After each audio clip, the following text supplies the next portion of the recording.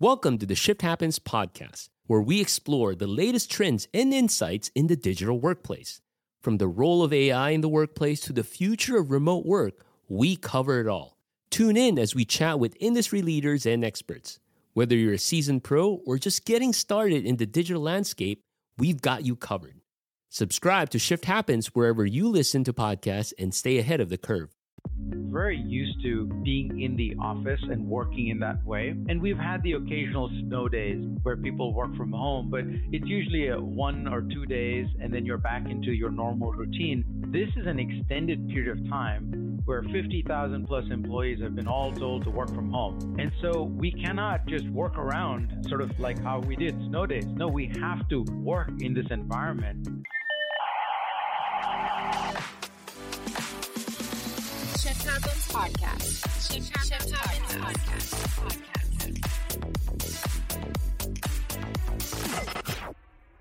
Well, thank you for joining us back here at Shift Happens Podcast. My name is Dux Raymond Tsai, Microsoft Regional Director, MVP. And today we're so excited to have Keshav with us. Why don't you introduce yourself and kind of give everyone a big picture of the organization you work with and the cool things you guys are doing? Yeah, sure.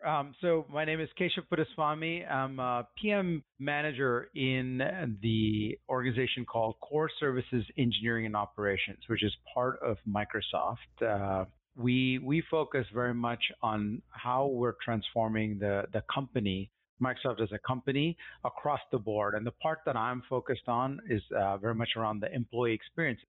So I spend a lot of time thinking about collaboration, how our employees engage with each other, how can we transform that experience that hopefully then translates to an amazing experience and a set of stories that our customers can take advantage of. Awesome. So when you say core services engineering, for those that are not familiar, is this a part of internal IT as well, or internal IT is a part of it? How does the structure look like? Yeah, I would describe it as what is typically IT in other companies. We've taken a very deliberate shift from what we used to call Microsoft IT, and now we're calling it Core Services Engineering. And it's not just a shift in name; it's also a shift in approach. We want to be more vision-led. We are partners with the rest of the company, and we're driving change. So it's also represented with the leader that we have who came in, Kurt Delbaney.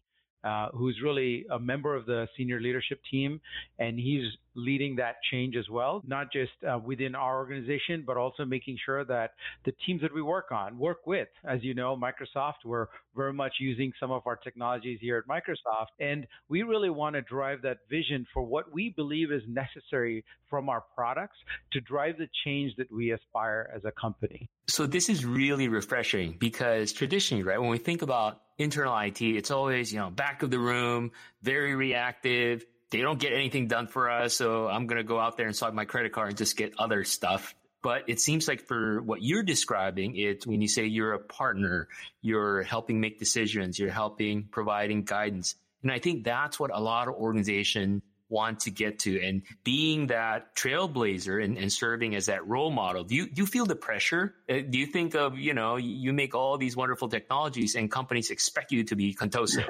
and how do you balance all that? Yeah, we're like most of the companies in that respect. We know there's constant change and there's never a state of perfection. So we can always aspire to be as great as we can be. And we do take that responsibility very seriously. So we do want to model what we believe is the best way for companies. In our case, we're talking about seamless teamwork and collaboration. We want to model how we believe employees such as within Microsoft should really engage and connect using our tools. And so it's not so much, hey, let's take the products that we have and then just deploy it for Microsoft to go use. It's as much about driving guidance. What is our vision for how we want employees to engage? And then how do we really connect the dots and make that a seamless experience for our employees which we believe will translate to improvements in the products. And it will also hopefully help our customers understand how they can embark on similar journeys or learn from us as well as we learn from them. One really cool thing that I'm sure a lot of customers appreciate what y'all do is you share your learnings, right? So I always look at the IT Showcase blog, and for those not familiar with it, we'll share the link. But essentially, you try new things. It may work, it may not work, having that growth mindset, and you're quite open about it. Can you talk more about that process, especially around seamless teamwork, where we all know it's not just technology. There's the people side of things. There's change management. There's adoption. How do you think about that? And then based on what y'all have done and continue to do, how can customers start on that journey as well? Yeah, I think you hit at some of the core values that we have at Microsoft, and it's definitely been highlighted with Satya at the helm around growth mindset and really embracing that, not just in how we work and think, but in what we do as well. How do we embrace that growth mindset?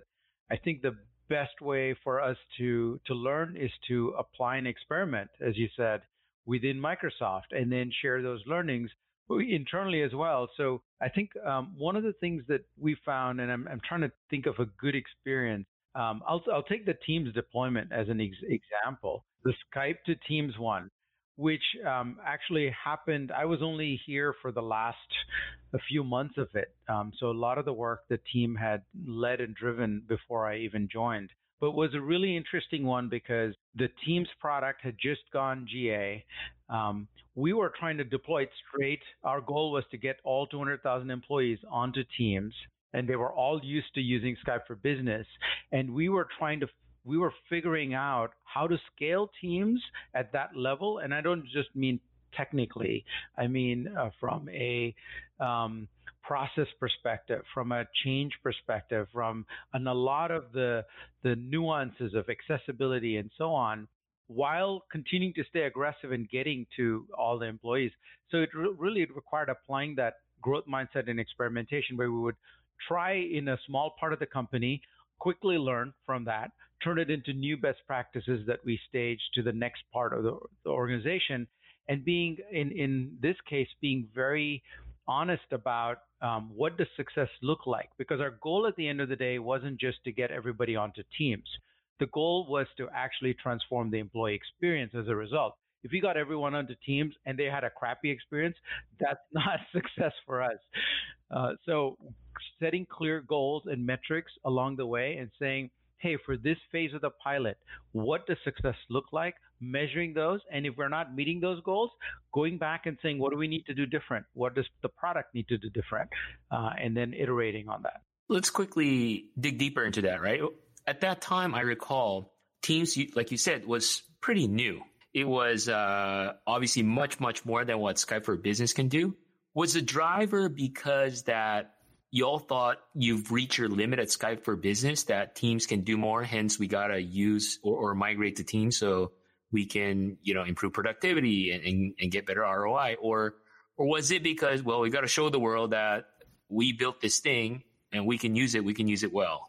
What was the driver, if you may? For us in CSEO, our driver is about the employee experience.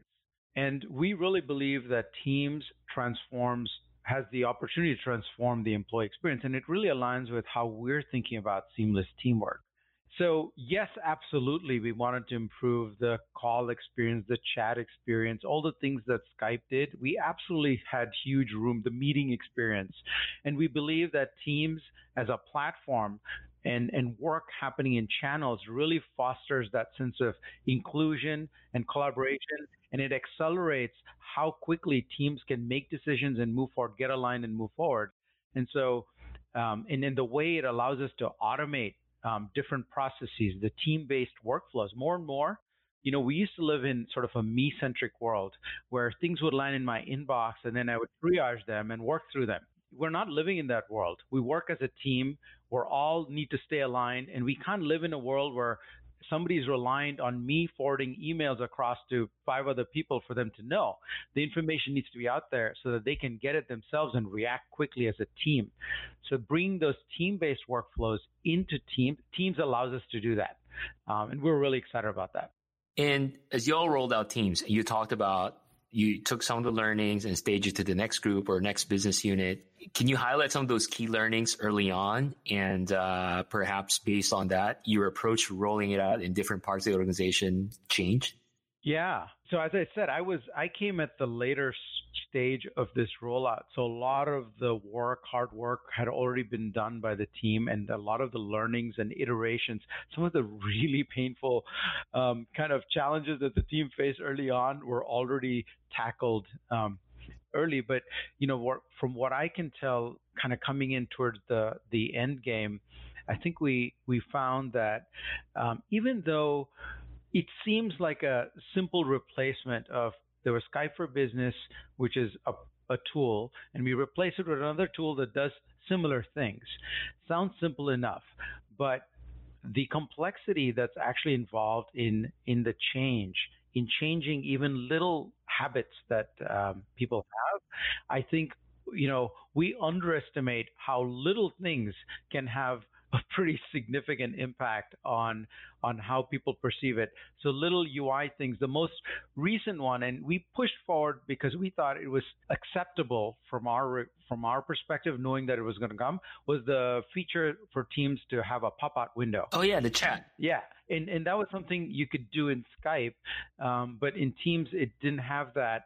And we debated quite a bit about should we hold off sort of the deployment until that comes. And we came to the conclusion at the end that no, that we can still manage that change. We can acknowledge that that's a gap we want to address, but we can move forward. But there are other instances, especially when it came to accessibility or other areas where we said, no, we cannot move forward until we can bring everyone on board. Everyone can use the tool the way we expect it. And absolutely, those were changes that need to have happen. And that's part of what you're talking about, experience where you want to be inclusive. You want to make sure, regardless of who you are, what devices you're using, what part of the world you are, you're able to have that same experience with other colleagues at Microsoft. Yeah, absolutely.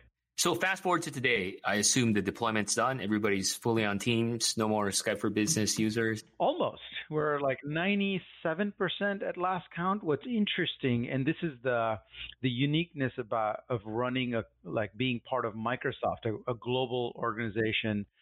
We have some very unique requirements when we go into whether it's India or the Middle East, where there's some unique voice requirements that are local regulations that we have to comply with.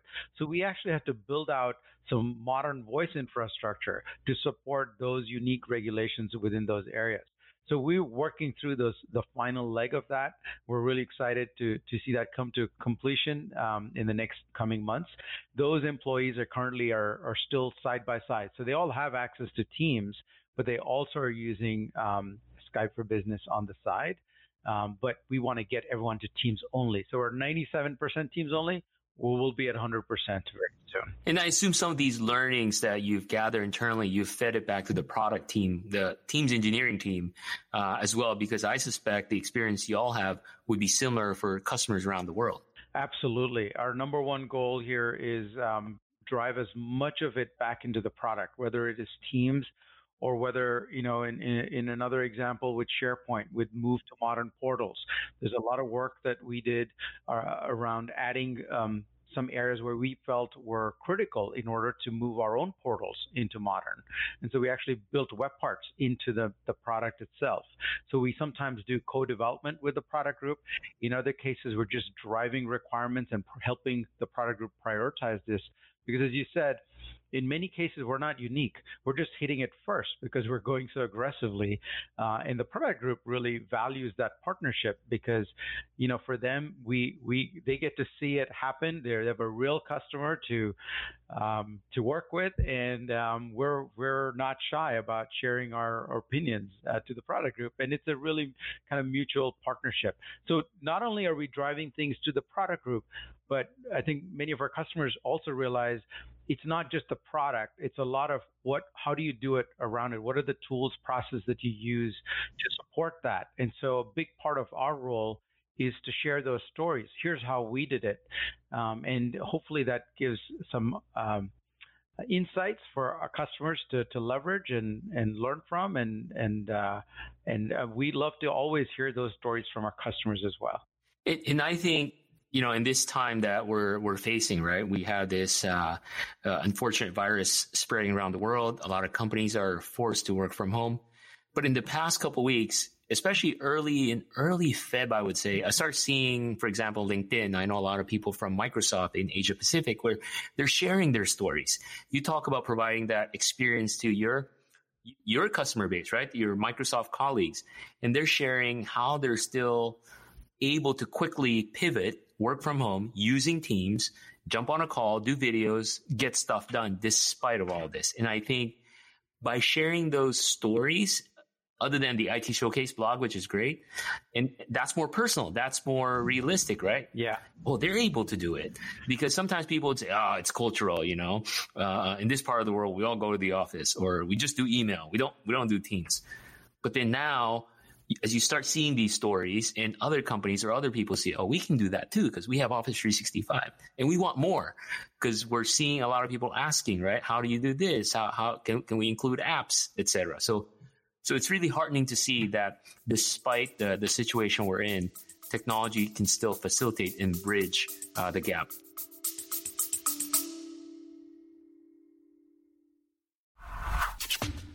Hello, Shift Happens podcast listeners. I have an exciting offer for you. Join us for our in-person Shift Happens conference, October 10 to 11 in Washington, D.C. Registration is free. That's right, it's free. And you'll walk away with actionable strategies from industry leaders and peers to make shift happen in your digital workplace. Visit shifthappens.to to register today. We'll see you there.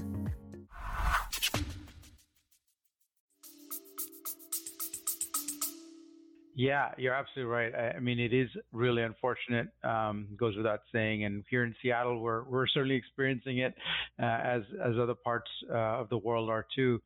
And what's interesting is, for those that know Microsoft, especially here in Redmond, we have a big campus and everyone comes into the office. So we're very used to being in the office and working in that way.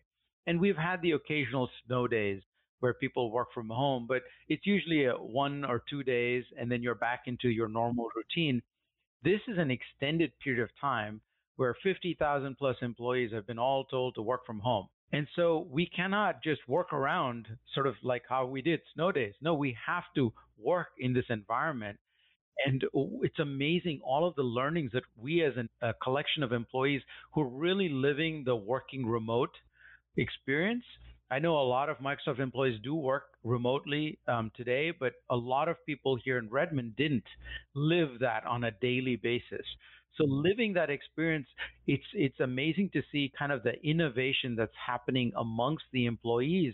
A recent example is we had a big quarterly planning offsite kind of scheduled already that we're like, okay, we can't stop quarterly planning, so we have to do it, and we're going to do it in Teams. And we're talking about almost 100 people working in a highly collaborative way. The way we would normally do it is, get a big room, lots of round tables, people brainstorming around whiteboards and all this stuff. And it was amazing. And this happened pretty quickly. And so we had to pivot quickly to Teams. And it was amazing to see how everyone shifted very quickly into Teams. They created channels. All the roundtables were different channels. They were working highly collaboratively. The co-authoring went through the roof. You could see like the Excel files, everyone jumping in. OneNote and whiteboard. Oh yeah, it was amazing. And in some ways, it really embodies and if anything accelerates our vision for how we see what we think of as seamless teamwork, because we've been talking about, hey, let's work in channels more. Let's really kind of engage more. Let's have video on. Let's work more collaboratively. Let's not wait to have a perfect document before we publish something. Let's co-author. And we used to talk about it, but now we're living it, and it's really fantastic. So what was the output? Do you think it's as, I don't want to use the word as good, but is it what's expected, I guess, regardless if it's remote or everybody in the same conference room? It's really interesting. There was a quick retro at the end of the day, and a common theme was how amazing the experience was. People had never done this type of thing before, and so they came in thinking, well, I don't know how this is going to work. So, a couple of things, the engagement level throughout the day, this was like 9 hours, and people were on it throughout, which was staggering. Number one learning was take breaks. Don't just sit in your chair at home. And so we're kind of thinking about how we do this better in the future. But the level of engagement was high. I think one of the things, the whole thing was recorded. So in case somebody missed it, they can literally live the entire experience. And everything gets recorded in notes and in clear actions. So there isn't as much tribal knowledge anymore. So I think the general feeling is, wow, we got a lot more accomplished because of these things. We didn't have a lot of post work to write up the notes because we were creating the notes. We weren't like we were doing it in the Excel spreadsheet. We weren't doing it on That's a whiteboard. True, because it over. Yeah. And then transferring. That's right. And it's searchable too. Like even the video, right? I assume there's, auto transcription on stream. That's right. People can just jump on. Wow. Now, how do you think about, okay, so let's say this continues on, which is great. How do you think about on the other end? Not the coronavirus, but the culture. The culture, shift. right? No, not the virus, right? No, we don't want the virus to carry on. But the culture shift carry on, which is great. But how do you think about on the other end of the spectrum, keeping the balance, right? Making sure you're compliant, data is protected, making sure, retention policies, all that. How do you think about that? Yeah, we have to balance that. I think it's that kind of finding the right balance because, Microsoft employees, as our employees all over the world, pretty smart. And if you put a very big wall in front, then people are just going to circumvent it. It's just human behavior, and we know that can happen if the environment that we create, our tenant, does not support the kind of collaboration that people need if we put too many hurdles. So some of the things we believe are critical, we believe in self-service. So we don't want to be a bottleneck to employees collaborating and getting work done. So any employee can go create a team, a site, and so we fully empower everyone to do that. And so we're still needing to make sure that the content that's getting shared. So first of all, we want to encourage everyone to share in the cloud so that not only is it a better experience, but we also have it's more secure, it's more compliant. So we have a couple of strategies to do that, including product features. We have this known folder moves where you just save your document into your My Documents, but it actually goes into your OneDrive in the cloud. And so it's backed up and it's accessible anywhere. So we take a bunch of approaches like that. We also drive some policies around, hey, yeah, you've created all these groups and teams, but are you compliant? Or do you know what level of sharing?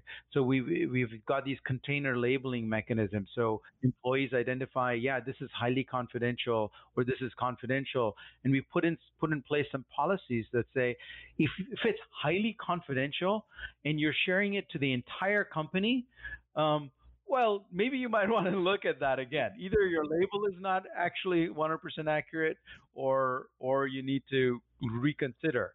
We still want to empower the employees, but we want to bring those to light so that there's very conscious decisions being made by employees. And I'm sure you're taking advantage of all the other technology stacks where, AIP, the auto classification capabilities, and even at the endpoint level where you can look at the device level too, if you wanted to, through Intune and whatnot. Yeah, absolutely. And I think this is, again, one of those partnerships where we work closely with the IP parts of the organization that are working on improvements, compliance improvements into our product. And some of the things sometimes we lead with, we're like, we need to do these things, and then they become part of the product. The labeling was an example of that. Wow. No, this has been an awesome conversation, and I'm sure a lot of our listeners have gained a lot from it. And like I said, I'll share all the resources that Keshav talked about. Now, before I let you go, I asked this to everybody in this podcast. Looking back, can you recall a specific moment or memory that you believe was essential that kind of drove this shift happening at Microsoft internally? I mean, there's a few moments. I go back a long time. I was in Microsoft for 20 years, and then I left the company for 2.5, and I came back in the last year and a half. So there's a few moments. The one that really sticks in my mind, I'd like to think is, boy, I remember the time when we released Windows Phone. And this was, I think, a moment for the company where we realized that, we have to take a different approach. And, shifting from the mindset of it's all Windows and it's all our users are going to come use our thing to, no, actually, you know what? People have choices. Everyone's going to use the things that make the most sense, and we need to work together with all of our partners. And not that we didn't partner, I'll say, but the real shift, I think Satya really accelerated that shift of being more inclusive and being part of that ecosystem. Sort of a rising tide lifts all boats. I think that shift, I thought, was, at least for me, it was a point in time I really remember vividly, and it's something that made me consciously shift how I thought about how we work at Microsoft. And then it comes full circle, right? The first thing you said, it's all about providing the best customer experience, which means that you have to be inclusive, which means you have to empower everybody, and obviously externally, every organization in the world.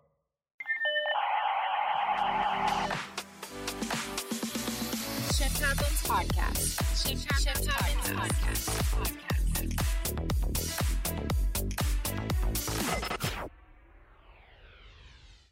Shift Happens Podcast is a production of AvePoint Inc., produced and edited by the AvePoint brand team.